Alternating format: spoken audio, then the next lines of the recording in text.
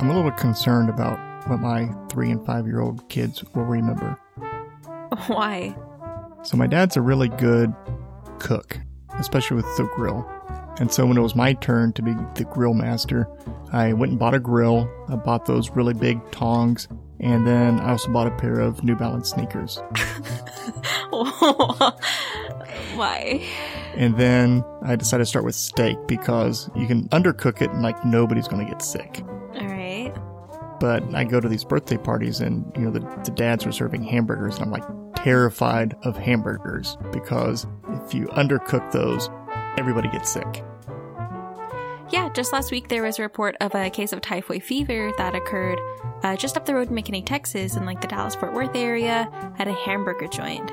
And then after that, a student in an elementary school in a neighboring suburb ended up testing positive for typhoid. Yeah, so I don't want to be that guy. And since I did some microbiology, and if I got my friends and family sick, that would just be like extra that guy. I don't think I'd let you live it down if you got anyone sick with your cooking. I would definitely hold it against you for the rest of your life. Yeah, it would probably be called the Uncredible Burger. I'm Dr. Dustin Edwards, and I'm here all week. Oh my God. And I'm Faith Cox. Welcome to Germomix, where we go to B from A in the most roundabout way, a mix of microbiology and history. In this series, we connect different aspects of modern life and society to microbes through seemingly unconnected natural events, discoveries, and inventions. So how do hamburgers connect to typhoid? Let's find out. The hamburger was supposedly invented in 1900 in New Haven, Connecticut, which is the same place where Yale University is, and it was made by a Danish immigrant named Louis Lassagne. This is of course disputed in that the very word hamburger can be derived from Hamburg, Germany. The White Castle chain has traced the origins of the word hamburger to Germany, but that version also contained a fried egg on it. To muddy this up even more, there is a Hamburg, New York, which claims that the hamburger was invented there at a county fair. And these list of origin stories just go on and on. Nonetheless, though, the hamburger was a feature at the 1904 World's Fair in St. Louis and did spread out from there. Shortly after the hamburger was featured at the 1904 World's Fair, The Jungle was released by Upton Sinclair. So the book was initially released in 1906. However, he published it before that as a series of articles in 1905. The book follows an immigrant in Chicago. There he works at a slaughterhouse. Working conditions were harsh and he struggled to support himself and his family. The novel follows him as he struggles through life in America. If you ever wanted to read a series of really unfortunate events, read The Jungle. Yeah, so it was written to kind of expose how hard it could be to be an immigrant in America at the time. But what the public paid attention to was the health violations and unsanitary practices in the meatpacking industry. That wasn't what Sinclair intended, and he actually said, "I aimed at the public's heart, and by accident, I hit it in the stomach." So the general public was actually so upset over the unsanitary practices depicted in the book that it led to reforms such as the Meat Inspection Act. Sinclair actually worked incognito in the meatpacking industry for 7 weeks to gather the information that he used to depict the industry in the book. The president at the time didn't think the industry was as bad as Sinclair was making it out to be in the book and thought he was being hyperbolic and even called Sinclair a crackpot. So then the president at the time sent the labor commissioner and a social worker to go investigate the conditions of the industry in Chicago. And the owners of the plants actually had their workers very thoroughly clean the plants in advance. So hopefully the commissioner and the social worker wouldn't be disgusted. But it was so badly off that when they got there after being cleaned, they were still disgusted by the conditions. Yeah, they were initially just going to merely publish a report, but the president was so appalled that he sent it directly to Congress. The labor commissioner testified before Congress about the conditions and said that there was a need for legislation regarding the industry. The report and testimony, along with public pressure, led to the passing of the Meat Inspection Act, the Pure Food and Drug Act, and established the Bureau of Chemistry, which was later renamed to be the Food and Drug Administration that we know today, all of this done by President Theodore Roosevelt. So Teddy Roosevelt was a complete badass. Best president ever. He was the 26th president of the United States. And we could honestly do like a whole season about the different pathways you could take like off Teddy Roosevelt by himself. He did so many things. You know, when I lived in D.C., I would go to the National Mall fairly often, and you would kind of wander around there and you look at the Lincoln Memorial and the Washington Memorial and the Jefferson Memorial, and there was no Teddy Roosevelt Memorial. There was a other Roosevelt Memorial, but not a Teddy Roosevelt Memorial. And then one day I realized that they actually named an entire island after him, and no cars were allowed. So you had to like walk or take a bicycle over this bridge to go and look around, and it was like a little wildlife reserve. That's such a nice little thing for him. Yes, and they had a modest statue of him in the middle of the island. Aww. That's actually really nice. So Teddy Roosevelt had like a brief little stint as a cowboy. He was a naturalist. That's why the island's like super interesting. And he actually learned the basics of taxidermy and was a published ornithologist. He wrote a book called The Naval War of 1812 that was about the Navy in the War of 1812. He was the Assistant Secretary of the Navy under President William McKinley. He led the Rough Riders, which were a volunteer cavalry during the Spanish-American War. And with that, he won a Medal of Honor, the highest award that the U.S. military can award for his efforts in leading them into like a specific battle. He was the governor of New York. He was the vice president for President William McKinley. And then he was the president after McKinley's assassination. And as president, he made conservation a high priority and established new parks. He began the construction of the Panama Canal. He even won the 1906 Nobel Peace Prize for his efforts regarding the Treaty of Portsmouth, which ended the 1904-1905 Russo-Japanese War. And then, when he was about to give a speech, just as a separate event, when he was about to give a speech, someone shot him in the chest as an assassination attempt, and then he decided to finish his hour-long speech before going to the hospital. Apparently, he realized when he didn't start coughing up blood that nothing vital was hit, so he decided to, do his speech. He explored the Amazon and even has a river named after him now. I am simultaneously in awe of Teddy Roosevelt and deathly afraid of, the sheer amount of, power a man like that has. So he did a lot of really cool things, and like I said, we could do a whole season on Pathways just about Teddy Roosevelt, but we're going to focus on the beginning of his life. As a child, Roosevelt had a very severe asthma, and he realized while on a hike with his father that strenuous exercise lessened his asthma, so he decided to beef up. So because of his asthma and just for some general reason, he was very sickly as a child, and at the age of 7, he developed an interest in zoology after seeing a dead seal at a local market. He then acquired the seal's head and formed with his cousins the Roosevelt Museum of Natural History. Wait. You just... Wait. You just asked somebody for the exact manner in which he acquired the seal head, I didn't find a citation for, so I just know he had it. He got it. And then he made the Roosevelt Museum of Natural History with his cousins. From there, he learned the basics of taxidermy and filled his museum with just specimens that he collected. He would study the animals and prepare them to be viewed, and then even recorded his observations of insects. It was actually when he was 11 years old, while he was hiking, that he realized the exercise helped with his asthma. And then, after being manhandled by a couple of older boys on a trip, he decided to learn how to box. And this is the point in time that he got, real beefy. He was a stocky man if you look at him. He could win a fight. After that, he attended Harvard, where he did well in his sciences, philosophy, and rhetoric courses, but he struggled in language courses like Greek and Latin. He was really involved while at Harvard. He was in several clubs and a fraternity even. After that, he attended law school and he began writing The Naval War of 1812 while at Harvard. And on his 22nd birthday, he married Alice Hathaway Lee.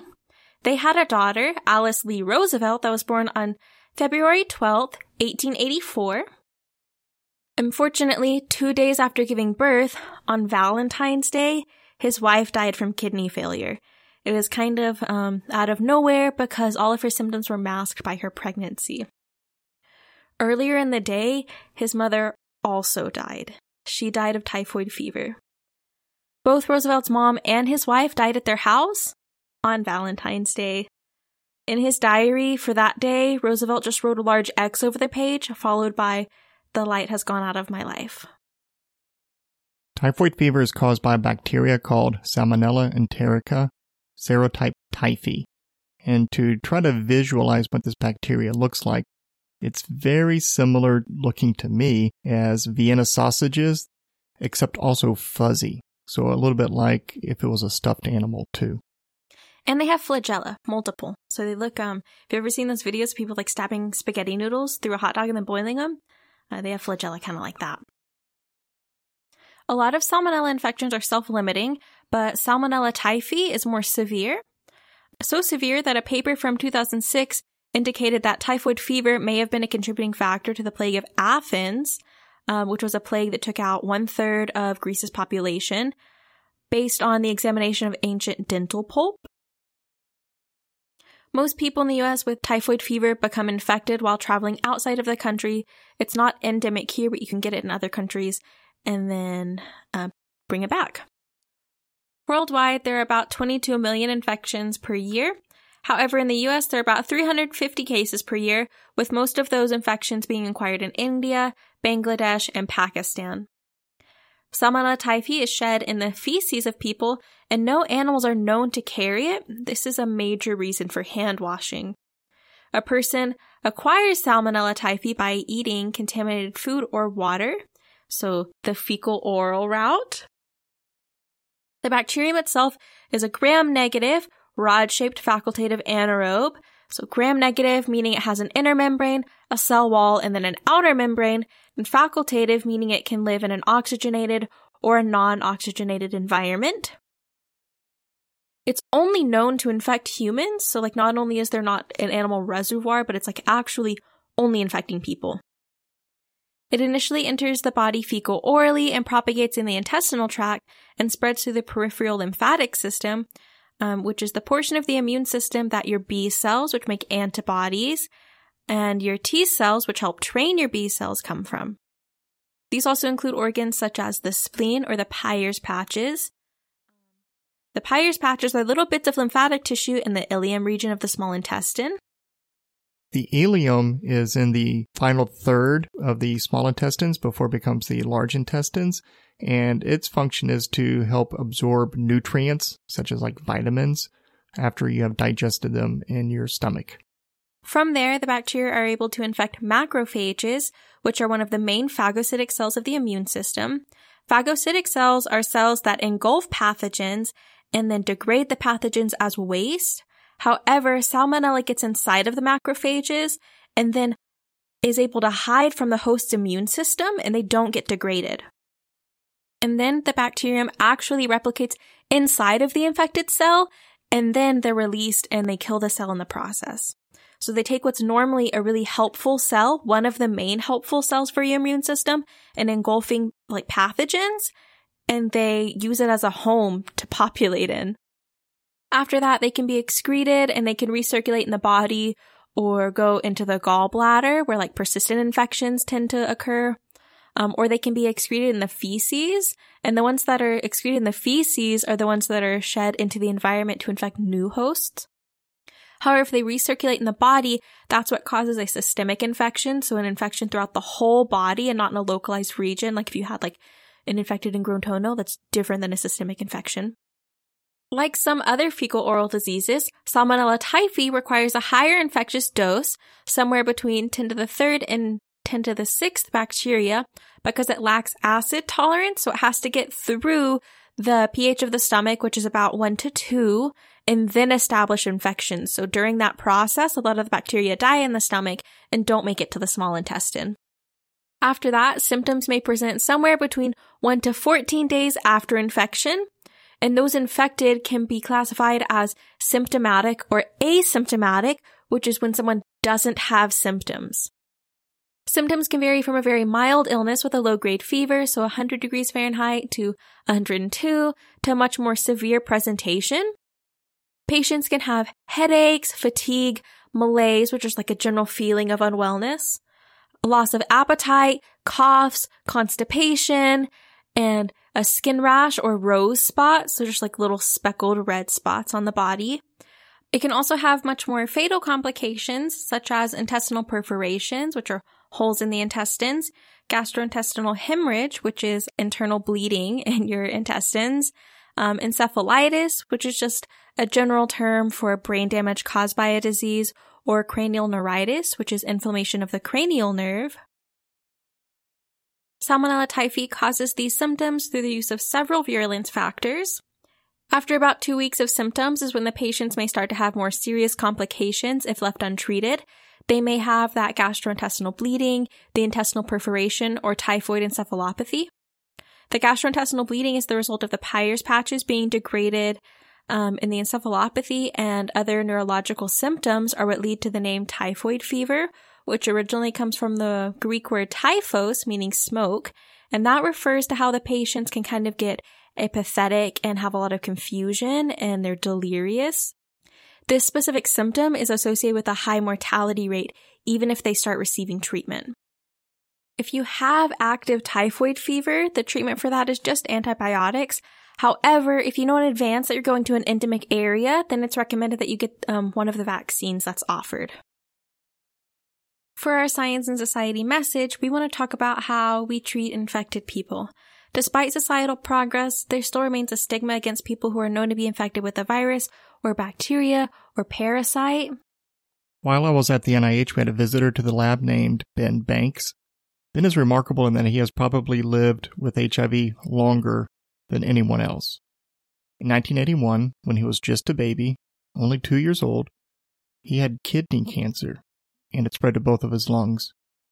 He ended up receiving blood transfusions during treatment to help save his life, and he acquired the virus that way. But he didn't know yet. It wasn't until he went in for his 10-year cancer-free checkup, something he was celebrating at the age of 12, that he tested positive for HIV. Now, this story actually has a happy ending, but my heart always breaks when I think of how unfair life is for some people, especially with kids. The good news for Ben and for us is that he never progressed to AIDS and now leads about as normal of a life as possible. He graduated from college, he got married, and then a few years ago, they had a baby girl together. Ben Banks is an ambassador for the Elizabeth Glasser Pediatric AIDS Foundation, and I encourage everyone to learn more about his story and his message, which is breaking down barriers and stigma towards those living with HIV. Someone else we can talk about is Mary Mallon, who was also known as Typhoid Mary. She was called the most dangerous woman in America.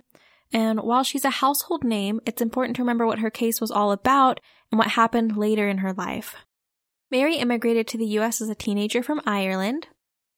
In 1900 to 1907, she was employed as a cook for 7 different families in New York City. Within the first 2 weeks on the job, the family started to develop typhoid fever.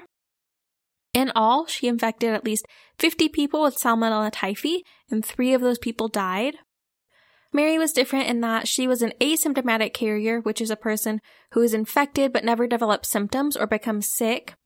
And hers was the first case in which a healthy carrier was described and written about. Her condition was discovered and characterized by George Soper.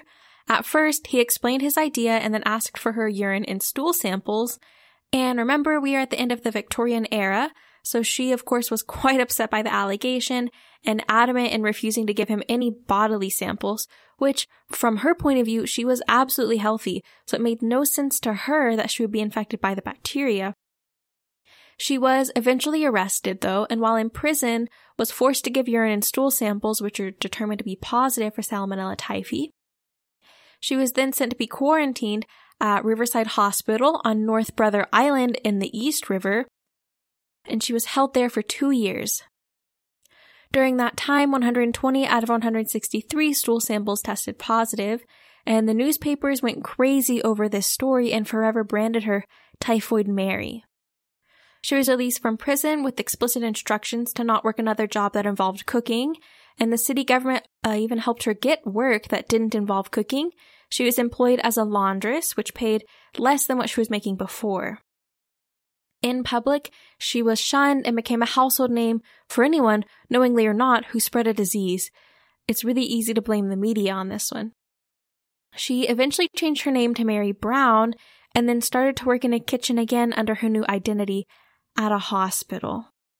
25 people got sick and 2 died. After that, she was arrested again and spent the rest of her life in quarantine on North Brother Island for almost 25 years. So we have this person who has no symptoms that is quarantined on a small island for a quarter century. Should she have continued to work in a kitchen? No. But I'm willing to place the blame on the media for backing her into a corner. And here's the kicker. During her quarantine, several other asymptomatic carriers were discovered, so why was she singled out against everyone else? She once wrote that she was just a peep show for everyone. This could be due to the media backing her into a corner and the public's morbid interest in her. Needless to say, new infections happen every day. In extreme cases, quarantines are still a strategy to try to contain a disease.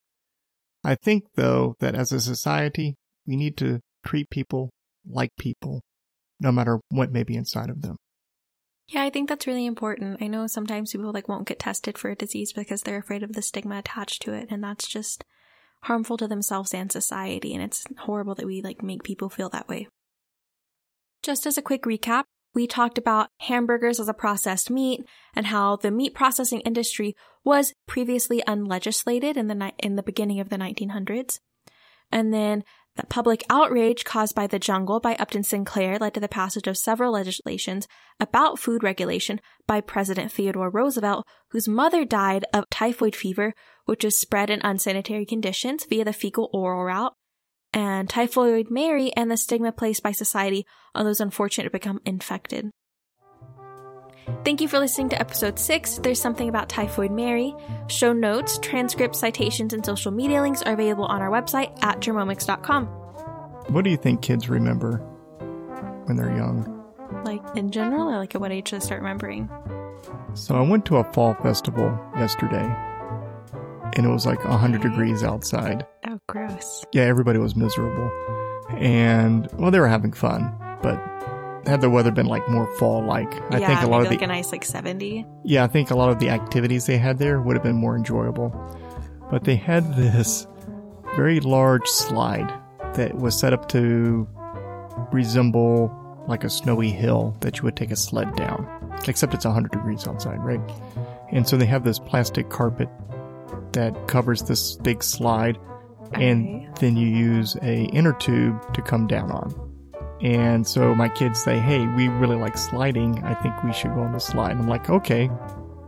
And so we go there, and I take the oldest one, who's 5, and we go up to this top, and it's actually quite the distance up. I'm going to guess 30 or 40 feet. Okay. And the slide's several hundred feet. Okay, yeah, that's a lot. That's a large slide. Yeah, at least a couple hundred feet. Okay. And then they have a bump, so you can get a little bit of air when you hit it. And so the 5-year-old goes down and has a great time, and then I'm helping her go back up again.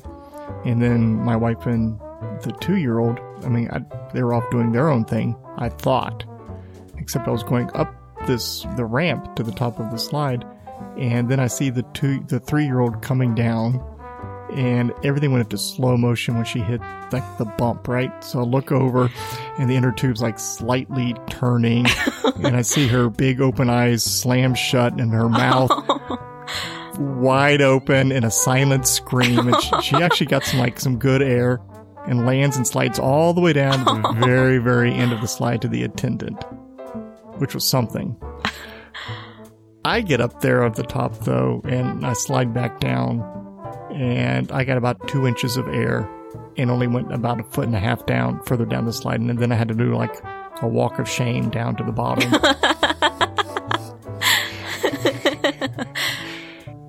And then my kid was I think there was a turning point. Either the day was going to go really, be a really good memory or a very bad memory. Because then she just looked at me and said, we're going to go get ice cream now. Nice. So that's what we did. I think she had a decent memory.